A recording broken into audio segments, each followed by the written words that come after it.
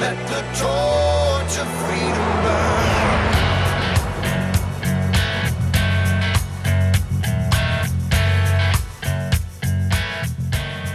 Welcome to the intersection of faith and the culture. Thanks for joining us on Wall Builders. We're taking on the hot topics of the day from a biblical, historical, and constitutional perspective. But before we take on a hot topic of the day, we're going back to our heroes of history. We've been talking about them all month, and we'll continue throughout February. By the way, I'm Rick Green, America's Constitution coach, and Tim Barton and David Barton are going to share about one of our heroes of history. Tim, who are we talking about today? This one is Sergeant William Carney, and he was a Medal of Honor recipient. Now, we talked last week about another Medal of Honor recipient. We talked about how in the course of American history, there's been approximately 57 million Americans involved in the U.S. military.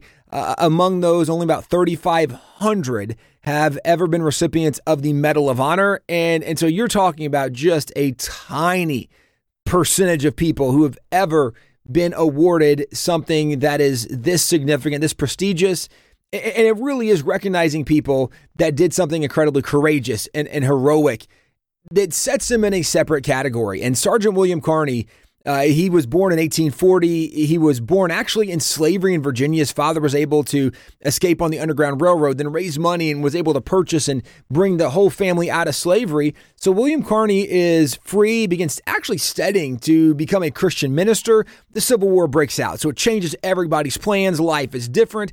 When the Emancipation Proclamation comes out in 1863, there have been a lot of abolitionists, a lot of black leaders telling Abraham Lincoln, you need to allow black soldiers or black individuals to join and be part of the military, to be soldiers. And William Carney is one of those first guys that signs up. He's actually part of Morgan's Guards, which later became Company C in the Massachusetts 54th Regiment, which was not coincidentally the movie featured in the old 1989 film, the movie Glory, which won several Academy Awards. Well, William Carney's in the Mass 54th, and as the course of the war goes on, it's worth noting that at that time too, another individual who very significant connected with the Mass 54th was Colonel Robert Shaw. He was the white officer who was leading the black troops of the Mass 54th, and the reason he was chosen and chosen a little relative, but he had military experience, and as you're bringing in people who've never been soldiers, who have never seen combat, largely speaking, they wanted to have officers who were relatively familiar with combat, knew something about it, so they can offer insight. Guys, when the battle happens, right, bullets and muzzle flashes and whatever else, give some perspective and insight to help lead the troops. Well, at that point, to have a white officer over black troops, the white officers actually were volunteers. They volunteered for that. And why would Colonel Robert Shaw volunteer for that? Well, his father was an abolition leader, was a leader in the abolition movement, trying to end slavery, trying to abolish slavery in the United States. And so he's grown up. Robert Shaw grew up in this. And so for him, it was probably pretty natural to say, look, we believe in equality. We're going to do this. Historically, we know the Mass 54th was trained so well. The Mass 54th ended up in South Carolina, and they were part of the Battle of Fort Wagner, which was at the harbor of Charleston. And as this unfolds, there were 600 men from the Mass 54th. There was a very narrow stretch of land approaching the fort. It was 60 yards wide, about a half mile long. And before they approached the fort, Union ships came up, and for 8 hours, they bombarded the fort, trying to soften the defenses. Finally, the Mass 54th is given orders. They're going to charge, and you can imagine, right, fixing bayonets. They're going to go this half-mile charge. Well, the problem was, even though for 8 hours the Union Navy had been pounding the fort with bombardments, the Confederates had gone under these bunkers, essentially, these bomb bunkers to protect themselves. And so they were not at all impacted by the bombardment. When the Union force attacks, they come out of the bombardment and they open fire and they just start leveling people, wiping people out. The guy who'd been carrying the flag for the Mass 54th was John Wall. When John Wall was shot in this barrage, he's going to the ground. William Carney comes over. He rescues the flag, and he's going to be the guy holding the flag. He ends up getting shot in the leg. Finally, they realize this is a bad situation. They call the retreat. On the retreat, they have to go through the water. As they're going through the water, Sergeant Carney gets shot again in the chest. On his way out, he gets shot again in the leg. On the retreat, he gets shot again in the head. He got shot 4 times. He finally was able to get back to a place where they were safe. And at this point, people are coming over. They're trying to help him. In fact, At one point, a white soldier from New York came over and said, "Hey, let me help carry the flag." Sergeant Carney said, "No one but a member of my regiment, the 54th, should carry the colors or carry the flags." When he finally makes it back, he sits down, about to pass out from exhaustion. He whispers, "Boys, I did my duty. The flag never touched the ground." And this was something noted, right? Significant part of a contribution from a Black American. And it was 30-something years later that Teddy Roosevelt finally was a Republican president who looked back and said there's a lot of very courageous, heroic individuals that were part of the Civil War that did not get the full recognition they should have gotten. So he then, at that point, awarded him the Medal of Honor for what he had done, his bravery on the battlefield. And it's worth noting the reason that Teddy Roosevelt was able to identify him is because this was a known story. Some of these people, what they had contributed, this was known. It was documented. So Teddy Roosevelt just gives them the recognition that they really should have deserved decades earlier, arguably. But the reason, guys, I even think this is significant is because part of the conversation I know we're going to have today with Stanley Kurtz is dealing with some of the rewriting of Black history. And when you have this new move, whether it be from the 1619 Project, we know there's a Hulu series out. You can look at Disney Plus with some of the new programming they're doing that just is total critical race theory. They are telling a very different narrative of American history, and they're literally leaving out nearly every single Black hero of American history, when if we were just honest with American history and we said, look, there were some really bad parts, there were some dark parts, but there were some really incredibly brave, heroic, right, courageous, noteworthy people that should be celebrated, it would be a very different narrative than what we hear today. And that's just not what's happening by and large. But fortunately, there is some good news on some of these fronts, which is why we thought we should talk to Stanley Kurtz about something happening right now in Florida. Yeah, Stanley's a great guy on this because he heads up this National Association of Scholars, and they are all over the things that are being taught in textbooks and colleges, what's happening on colleges. They're really, really good at this. And what they found, and they got an early copy of what the AP, the College Board does the SAT test, but the AP courses, all these advanced placement courses, I think there's 47, 48, 49 of them, they all come from the same entity, the College Board. And they came out with this brand new course for Black history. It's an advanced college course, which means you get college credit for this course while you're in high school, which means this is a college course. And they saw what was in it, and it was so absolutely woke, so bad on history, that DeSantis got involved in this in Florida. DeSantis put his foot down and said, no, you're not teaching this in this state. That's not a course we're going to allow in this state. You're not going to teach it at universities either. And so Stanley's been all over this, and it is really, really good to see what has happened since DeSantis has taken that stand. It's shifting the entire nation, and Stanley had an inside seat to everything that was going on with this. Stanley Kurtz, our special guest today. Stay with us. You're listening to Wild Billers.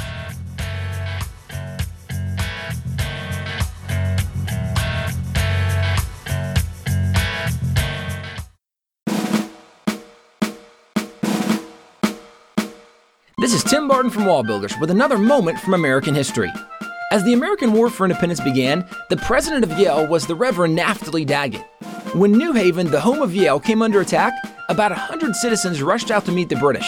The Reverend Daggett galloped by them on horseback, his clerical robes flowing behind him in the wind, and he took up a solitary position atop a hill. The 2,500 British soon put the townsfolk to flight, but the Reverend Daggett continued to stand alone, firing down on the advancing troops. A British officer confronted him. "What are you doing there, you old fool? If I let you go, will you ever fire again on the troops of His Majesty?" "Nothing more likely," was the preacher's reply.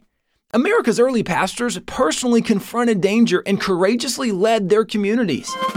For more information on Pastor Daggett and other colonial patriots, go to wallbuilders.com.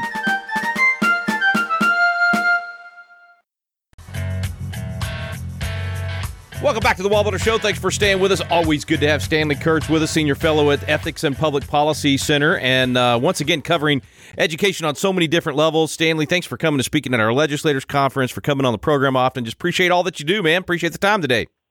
Well, Rick, thanks so much for having me. Well, you've got this Florida battle going on, and looks like DeSantis again just gaining ground, not just defending ground, gaining ground, and this time it's over, what they're calling African American studies. What happened, and how did he, put a stop to this so quickly, apparently? Well, Rick, you're right. This is a win, I think, for DeSantis. And the way it happened was that the College Board, which is the group that controls the SAT test and the Advanced Placement tests, which we call AP tests for short, the College Board decided to create an AP version of African American studies. Now, this is a very important move because one of the things that has really corrupted our colleges and universities intellectually is the rise of these so-called studies programs. That would be African American studies, Latino studies, women's studies, gender studies, environmental studies, a whole bunch of other studies programs. And these programs tend to be political activism programs rather than objective academic disciplines. So for the first time, the College Board created a course based on African American studies. And sure enough, the last quarter of that course was filled with political activism. It pushed students to back the political program of what's called the Movement for Black Studies, which is sort of a political arm of Black Lives Matter. It pushed the students to back reparations and a whole lot of other literally Marxist political readings that were completely unbalanced, not just by conservative points of view, but even by a traditional liberal points of view. These writers in the fourth quarter are so far to the left that they don't like Barack Obama because in their eyes he's discredited by the fact that he works within the system that they would like to overthrow and destroy. So we've got this very extreme final quarter of this proposed course. College Board asked the DeSantis administration to approve it. 99% of the time, every state rubber stamps any course that the College Board puts in front of them. But Governor DeSantis said, no, this violates our CRT bill, and more than that, it violates what we think is legitimate education in the state of Florida. And lo and behold, the College Board, knowing that it has a monopoly and needs to get states to go along, particularly red states, and particularly now in the era when many red states have these CRT laws, the College Board knuckled under and made quite a few very significant changes to this course. That's unusual. Well, first thing was unusual as you were describing that. I mean, not too long ago, you and I would have had a conversation on this and lamented the fact that very few elected officials, certainly governors of large states like this, would even question, like you said, or certainly stand up to anything that comes from the College Board or any of these entrenched entities that have controlled education for so long. And it just seems like that game is changing. DeSantis has certainly led the way on it, but I'm just thrilled that, you've got someone at that level and at that profile willing to take on a fight like this, whereas in the past it was just, like you said, rubber stamp. That's right, Rick. Exactly right. It's thrilling, really. It's thrilling to see.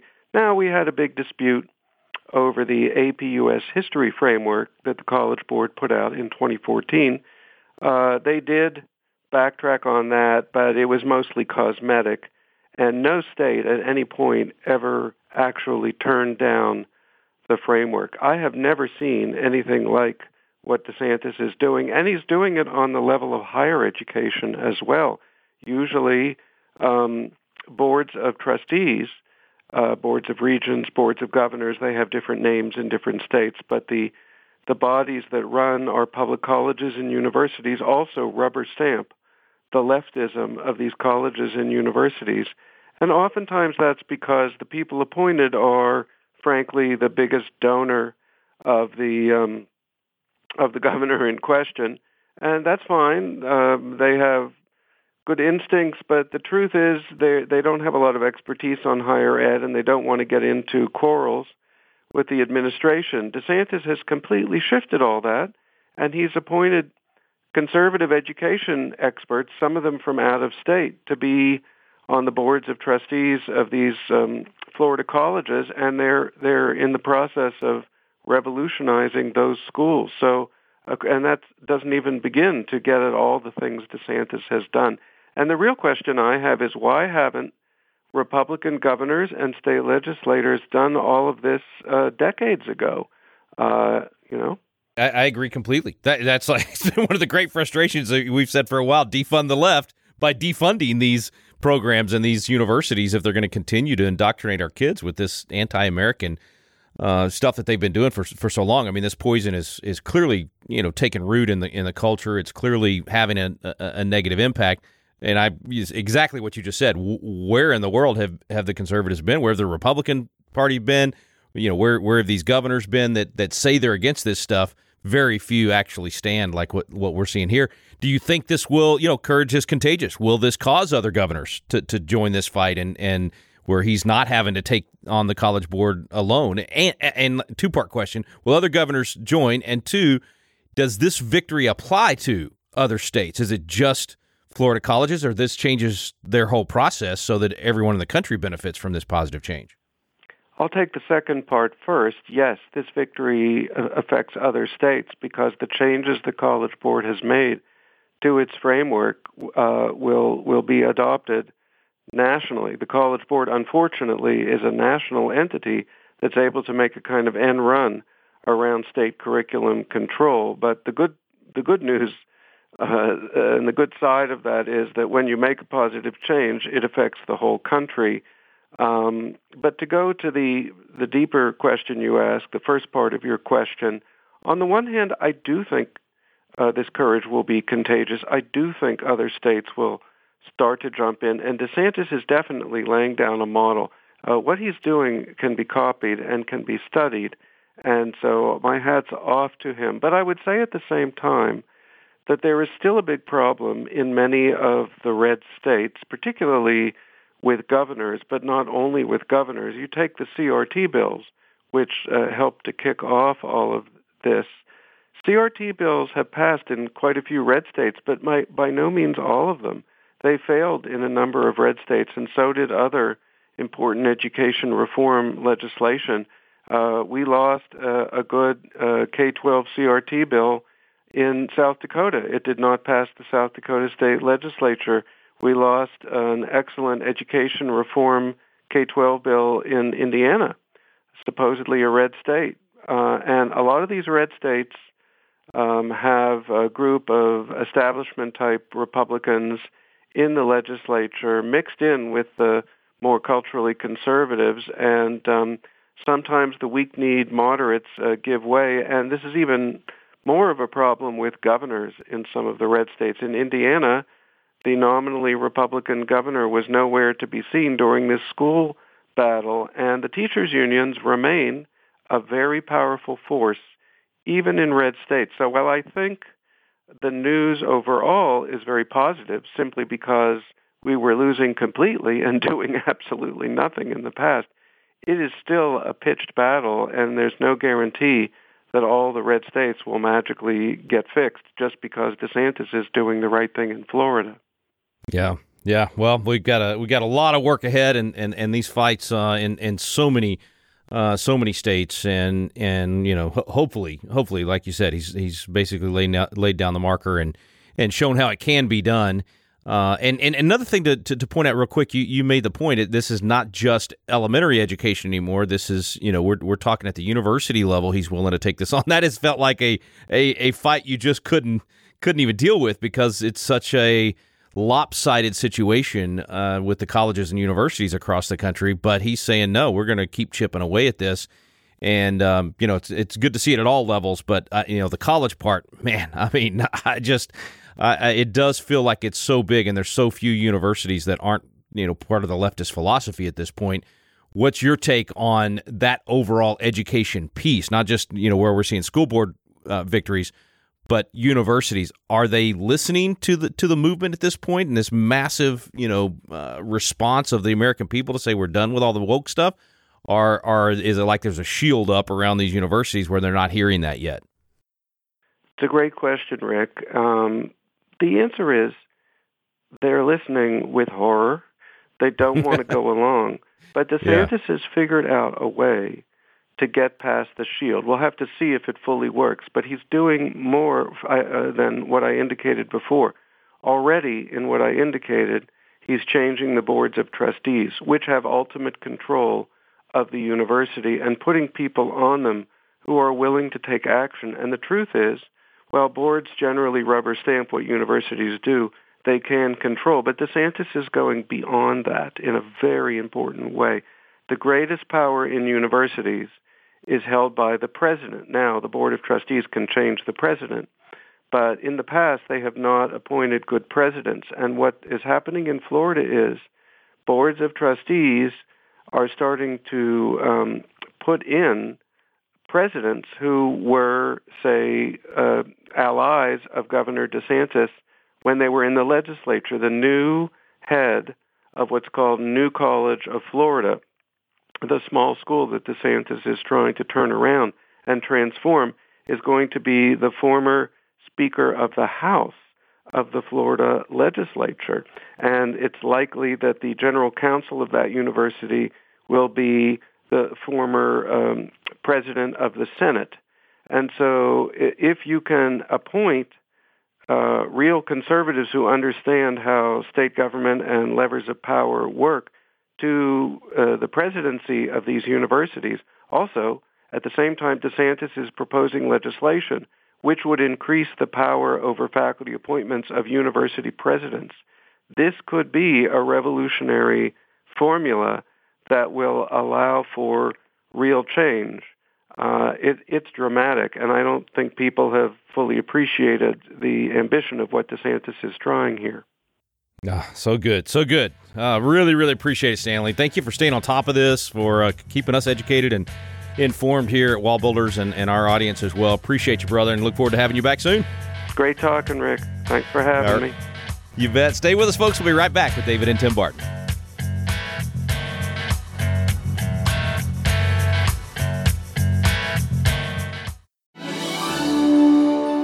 Hey, this is Tim Barton with Wall Builders. And as you've had the opportunity to listen to Wall Builders Live, you've probably heard the wealth of information about our nation, about our spiritual heritage, about the religious liberties, about all the things that makes America exceptional. And you might be thinking, as incredible as this information is, I wish there was a way that I could get one of the Wall Builders guys to come to my area and share with my group, whether it be a church, whether it be a Christian school or public school or some political event or activity. If you're interested in having a Wall Builder speaker come to your area, you can get on our website at www.wallbuilders.com, and there's a tab for scheduling. And if you'll click on that tab, you'll notice there's a list of information from speakers' bios to events that are already going on, and there's a section where you can request an event to bring this information about who we are, where we came from, our religious liberties and freedoms. Go to the Wall Builders website and bring a speaker to your area.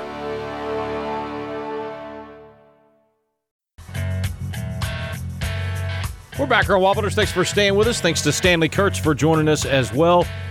Guys, I have a hard time not getting excited about what Ron DeSantis does in Florida. I mean, I want it to spill over. You know, that's why I asked Stanley what I did. I wanted to start influencing other governors to do the same thing, but hopefully we'll get there. But man, I mean, he keeps taking on these fights.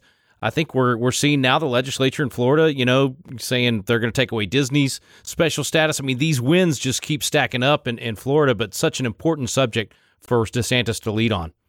It is. And one of the things that we're seeing in Florida is that his courage is contagious.